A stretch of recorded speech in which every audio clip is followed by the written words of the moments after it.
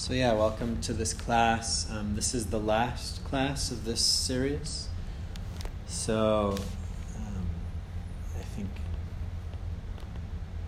is election day next week or it's the week after? Something like this. Yeah, and then I go to Australia for a couple weeks. So we will potentially look into running this again if it makes sense in December, but maybe even just starting again in January for people that are interested. December would be awesome. December would be awesome. Yeah. I'm usually so stressed in December. Okay. I always thought people are too busy in December to attend any meditation classes, which is why I usually don't book them. But we just have to make an appointment with ourselves, right? Yeah. Okay.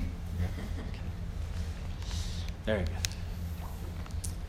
So yeah, like some of you, I currently have no power in my house. And that's been, a very interesting experience. I'm kind of slowly watching the food in my fridge start to get not so cold, and the things in my freezer get even less cold, and started moving some things from the fridge to the freezer to hopefully keep them cold a little bit longer. And yeah, no hot showers, and luckily I have a gas stove, so I can still kind of stick the lighter down to make something warm for myself. But it's just one of those interesting kind of few days where, we're faced with what us is a very kind of challenging situation, and a situation that most of the world faces daily. So a lot of places in the world have no power, and a lot of places the power goes out, and there's, some storms that rocked some of the islands to our south that will have no power for about a year, right? So it almost feels to me a little bit like we're getting a little taste of what other people experience, right? It kind of levels the playing field. Even here in Andover, this really kind of affluent, this town, But to still have to face these kind of hardships, I think it's really good for us together as much as it's a pain in the ass, so to say.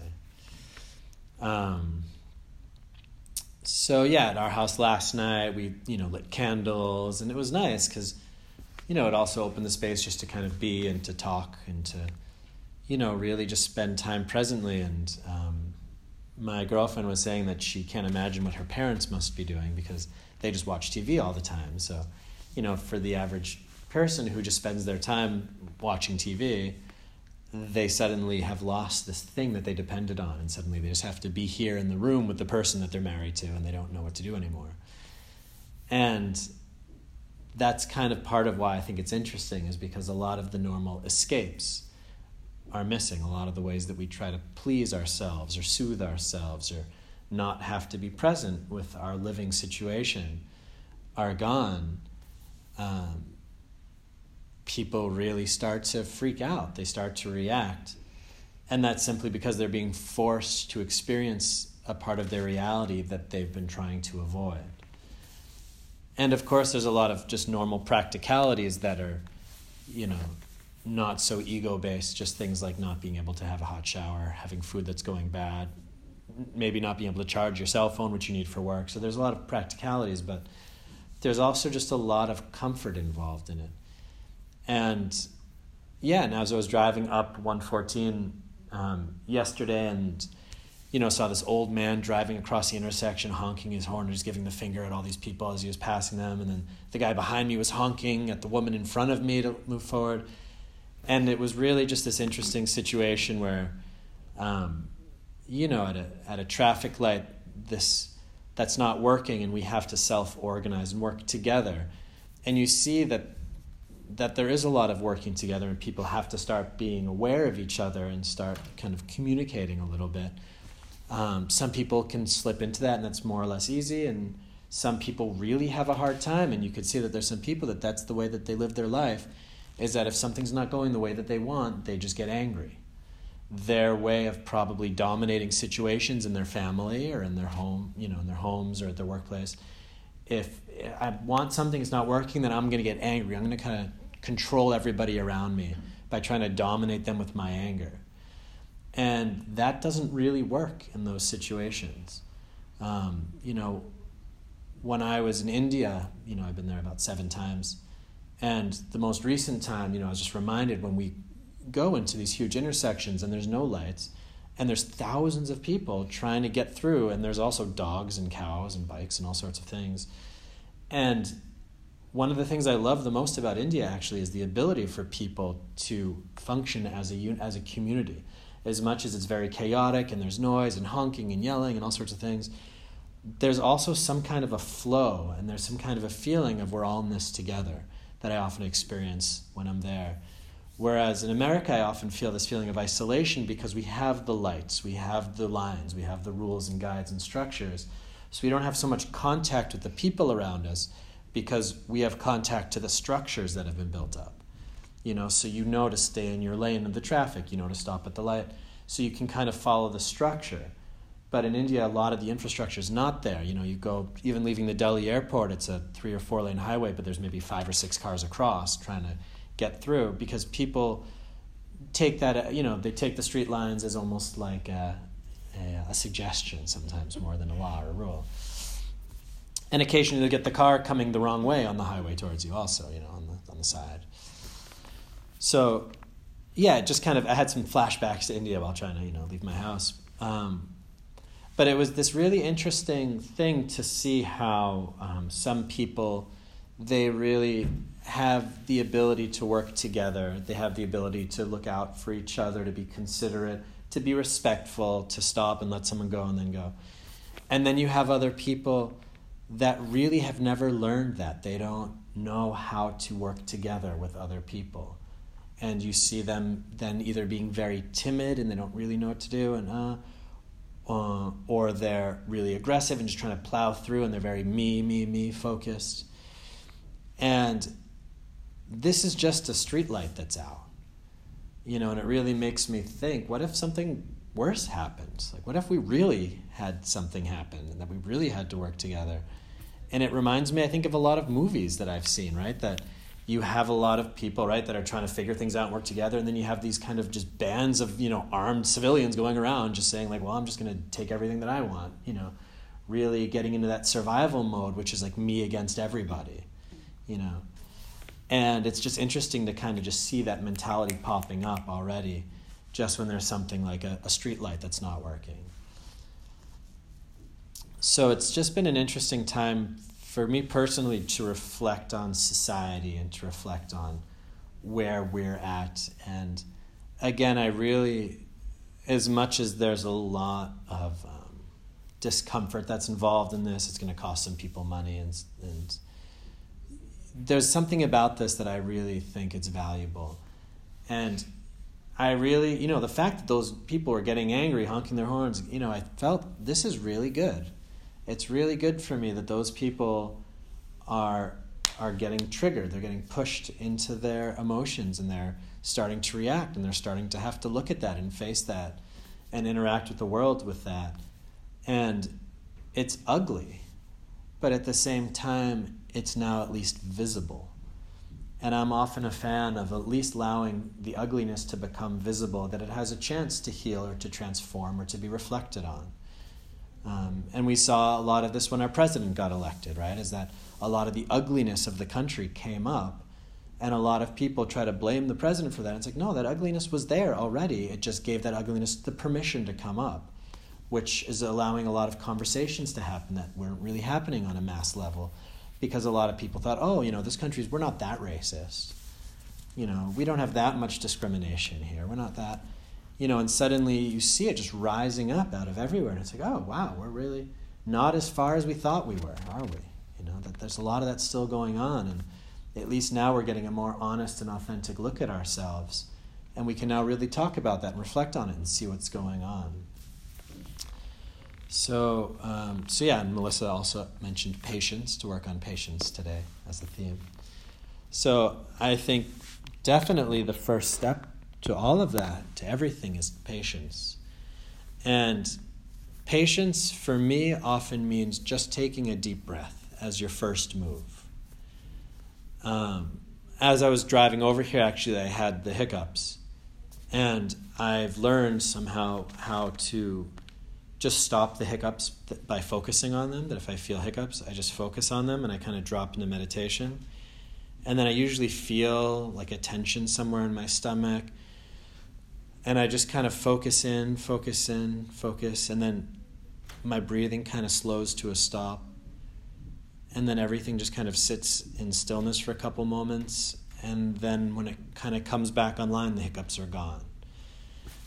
And I kind of thought about this also as a kind of metaphor for how I approach a lot of situations in life, and also how meditation helps situations in life.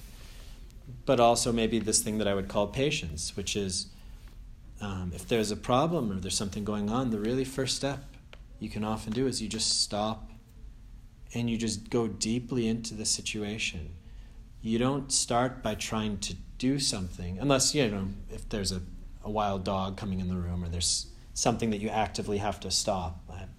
We have a little white dog, and I walk it through Denrock, and we saw a coyote there, some months ago.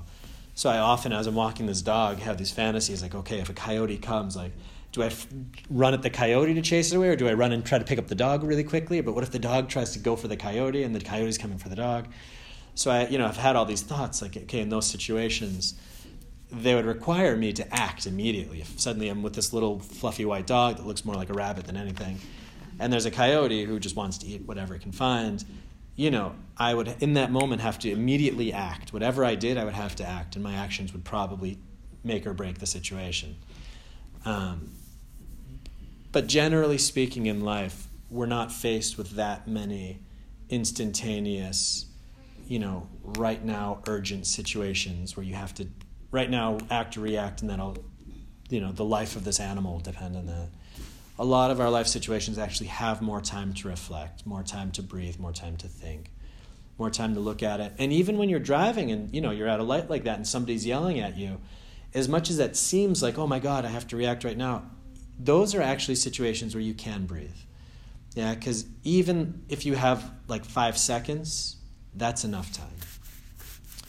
So one thing that I've really learned in meditation, it's how to sit with discomfort. If I have a pain in my body, if I'm bored, if I'm tired, if I want to be meditating deeper than I am, if I want to be more peaceful, all these wants coming up, trying to control the process, and really just sitting and breathing and allowing things to be.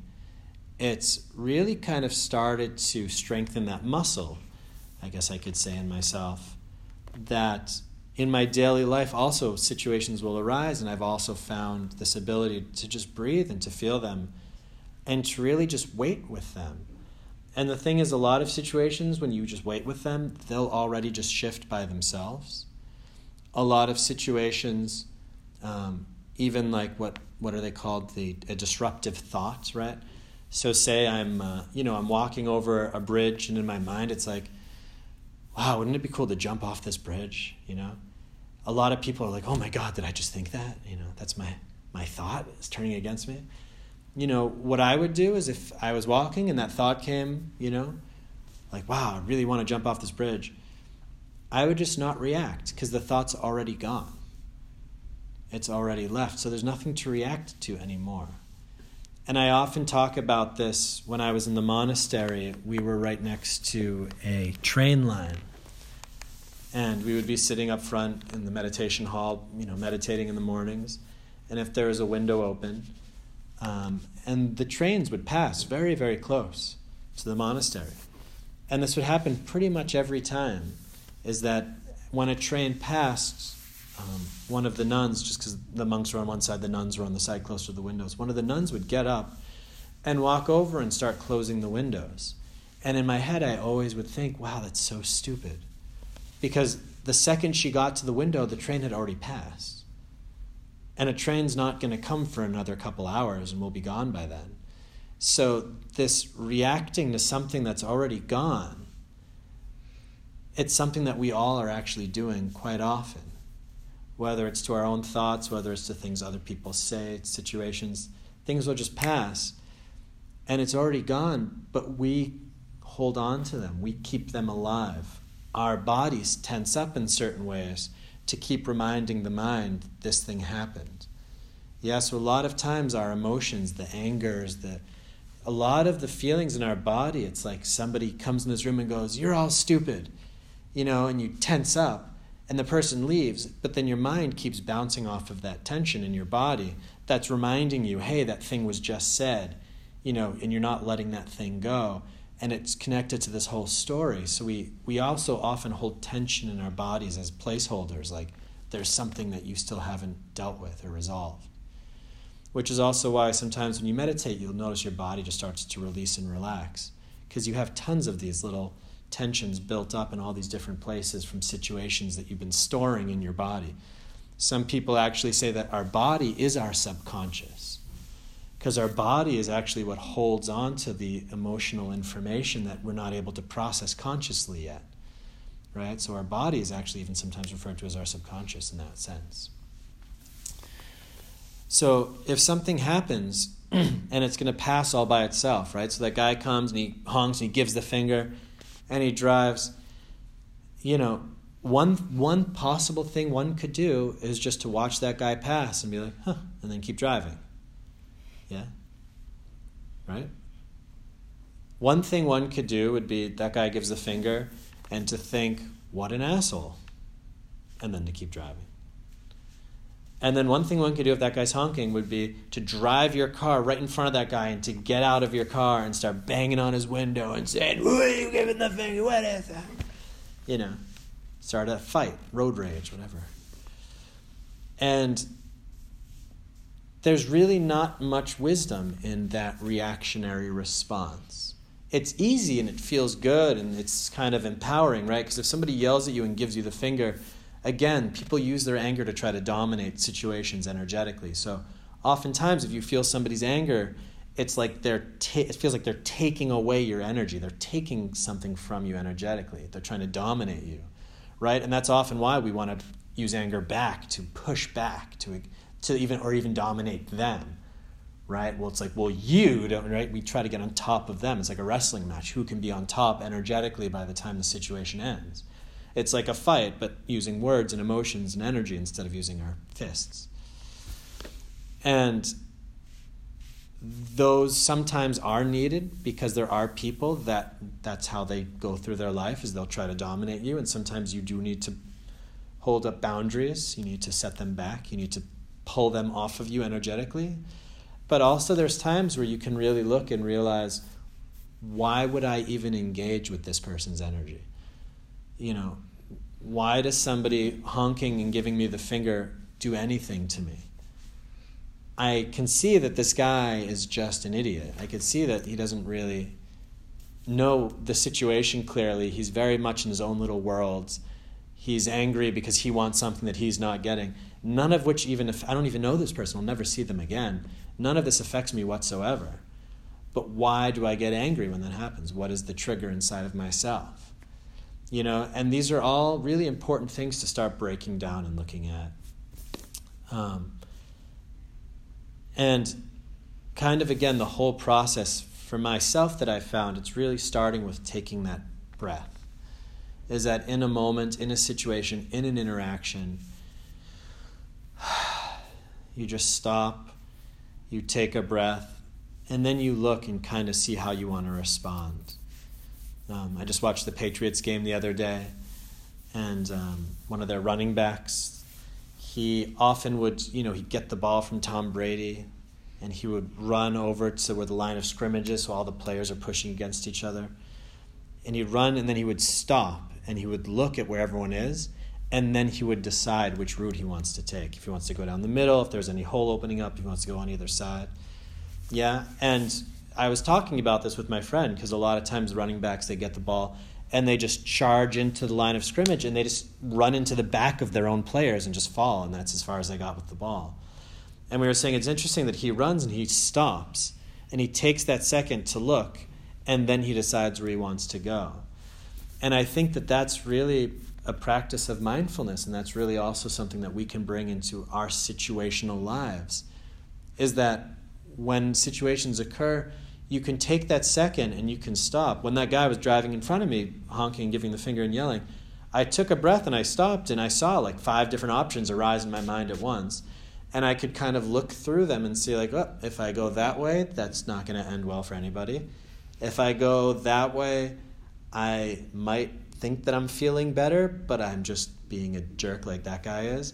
If I do this way, I'm not going to feel good because somehow like I'm letting him win and I'm still like stuck in some weird emotional battle that's, not even really happening. And I let all these emotions or all these different paths, these routes arise at once. And I could kind of just glance through them and then just say, oh, I'll take this option. And my option was when the guy was doing that, my response was just to look and say, wow, we really need to work better at being a community, don't we? Just to really see it in an objective level and say, it's not about me, it's not about that guy, it's just about the us. It's that, the us kind of is malfunctioning because we're just not used to this. That nobody really knows how to handle it when there's no laws or rules, and it's just people having to work together or communicate. Suddenly a lot of things just fall into disrepair because people don't have practice, and then that allowed me to pull just a piece of understanding out of the situation without reacting to anything. So in meditation, there's also another understanding for patience that my teacher Ajahn Brahm said. It's important to separate what we usually think of as patience from actually what patience is. The Chinese character for patience, actually, in Chinese calligraphy, it's the symbol for a knife over the symbol for heart. Yeah, so think about that. A knife over a heart. And that's their word for patience. Yeah, so there's a couple different ways you could think about that. But just imagine like a knife hanging over you, and having just to wait with that. But also that feeling of actually, in some kind of pain, that there is something that's hurting or discomfort, and also having to wait with that. Yeah, so it's either that, pain is looming over you or pain is actually happening to you and just having to be with that. And the wrong understanding of patience, Ajahn Brahm said, it's waiting in the future. So it's that that there's a loud noise outside and we're being bothered by it, but then we say, well, it'll be over soon. So we're waiting for that noise to end. Yeah, so we're actually not happy with it. We're being disrupted, but we're waiting for it to end. So we're not reacting to it now, knowing that it's going to end like later. So we're not reactive, but we're disturbed and we're annoyed. And we're sitting in kind of this annoyance waiting for that thing to end. That's how we usually practice patience, actually. Yeah, wanting something to end, but waiting for it to end. So the better definition of patience would involve more of an equanimity. It involves more of a really being at peace with whatever's happening in the present moment. So if you're sitting here and there's jackhammering outside, it's not saying, well, I'll be patient, like I'll wait for that thing to end. It's like saying, how can I reside in the present moment without being so disturbed and annoyed? Yeah, being patient, it's like, how can I really just be here and let go of wanting to change this moment? Yeah, how can I just let this be everything as it is without thinking there's something wrong or something that needs to be fixed or something that's not right? Yeah, or wanting something that is here not to be here, or wanting something that's not here to be here. Yeah, how can I just be with the present moment fully and really just be at peace with that, really fully be present, accept it, not want to change it. Yeah, because then that quality of patience, it's like if you're waiting at a bus stop for a bus that's never coming and you're totally happy with that. Yeah, think about that. Yeah, because if you can embody that in your meditation, then you just sit and you smile and you relax. And you're not kind of beating yourself over the head because you're not calm yet, because you're still stressed or having thoughts, Or you're sitting here and you're like, well, I'm really restless and angry and annoyed, but I have patience, so I'll just sit and feel restless and angry and annoyed until Seth rings the bell and the meditation's over. It's like, yeah, that brought you nothing. You know, that's like taking a pot, filling it with garbage, and then putting a lid on it. Yeah, it's like I'm just going to hold all of my crap inside and then walk away. And it's like, well, then why'd you even come here? You should have gone to the gym or something. Yeah, so it's really about how can we fully be here in this present moment? How can we be fully okay with things as they are and just totally be open and allow them and not want them to be any different than they are at all, in complete peace and equanimity, and to just let it be, let it all be. To not think that when that thing is different, I'll be at peace, to realize that when I can let go, then the situation is resolved. Yeah. It's our own minds. It's our own minds that are creating this illusion that things need to be changed. Yeah, does that part make sense? This is like the most important part, yeah. Yeah, there was in The Last Samurai with Tom Cruise, anyone see that one? Mm-hmm.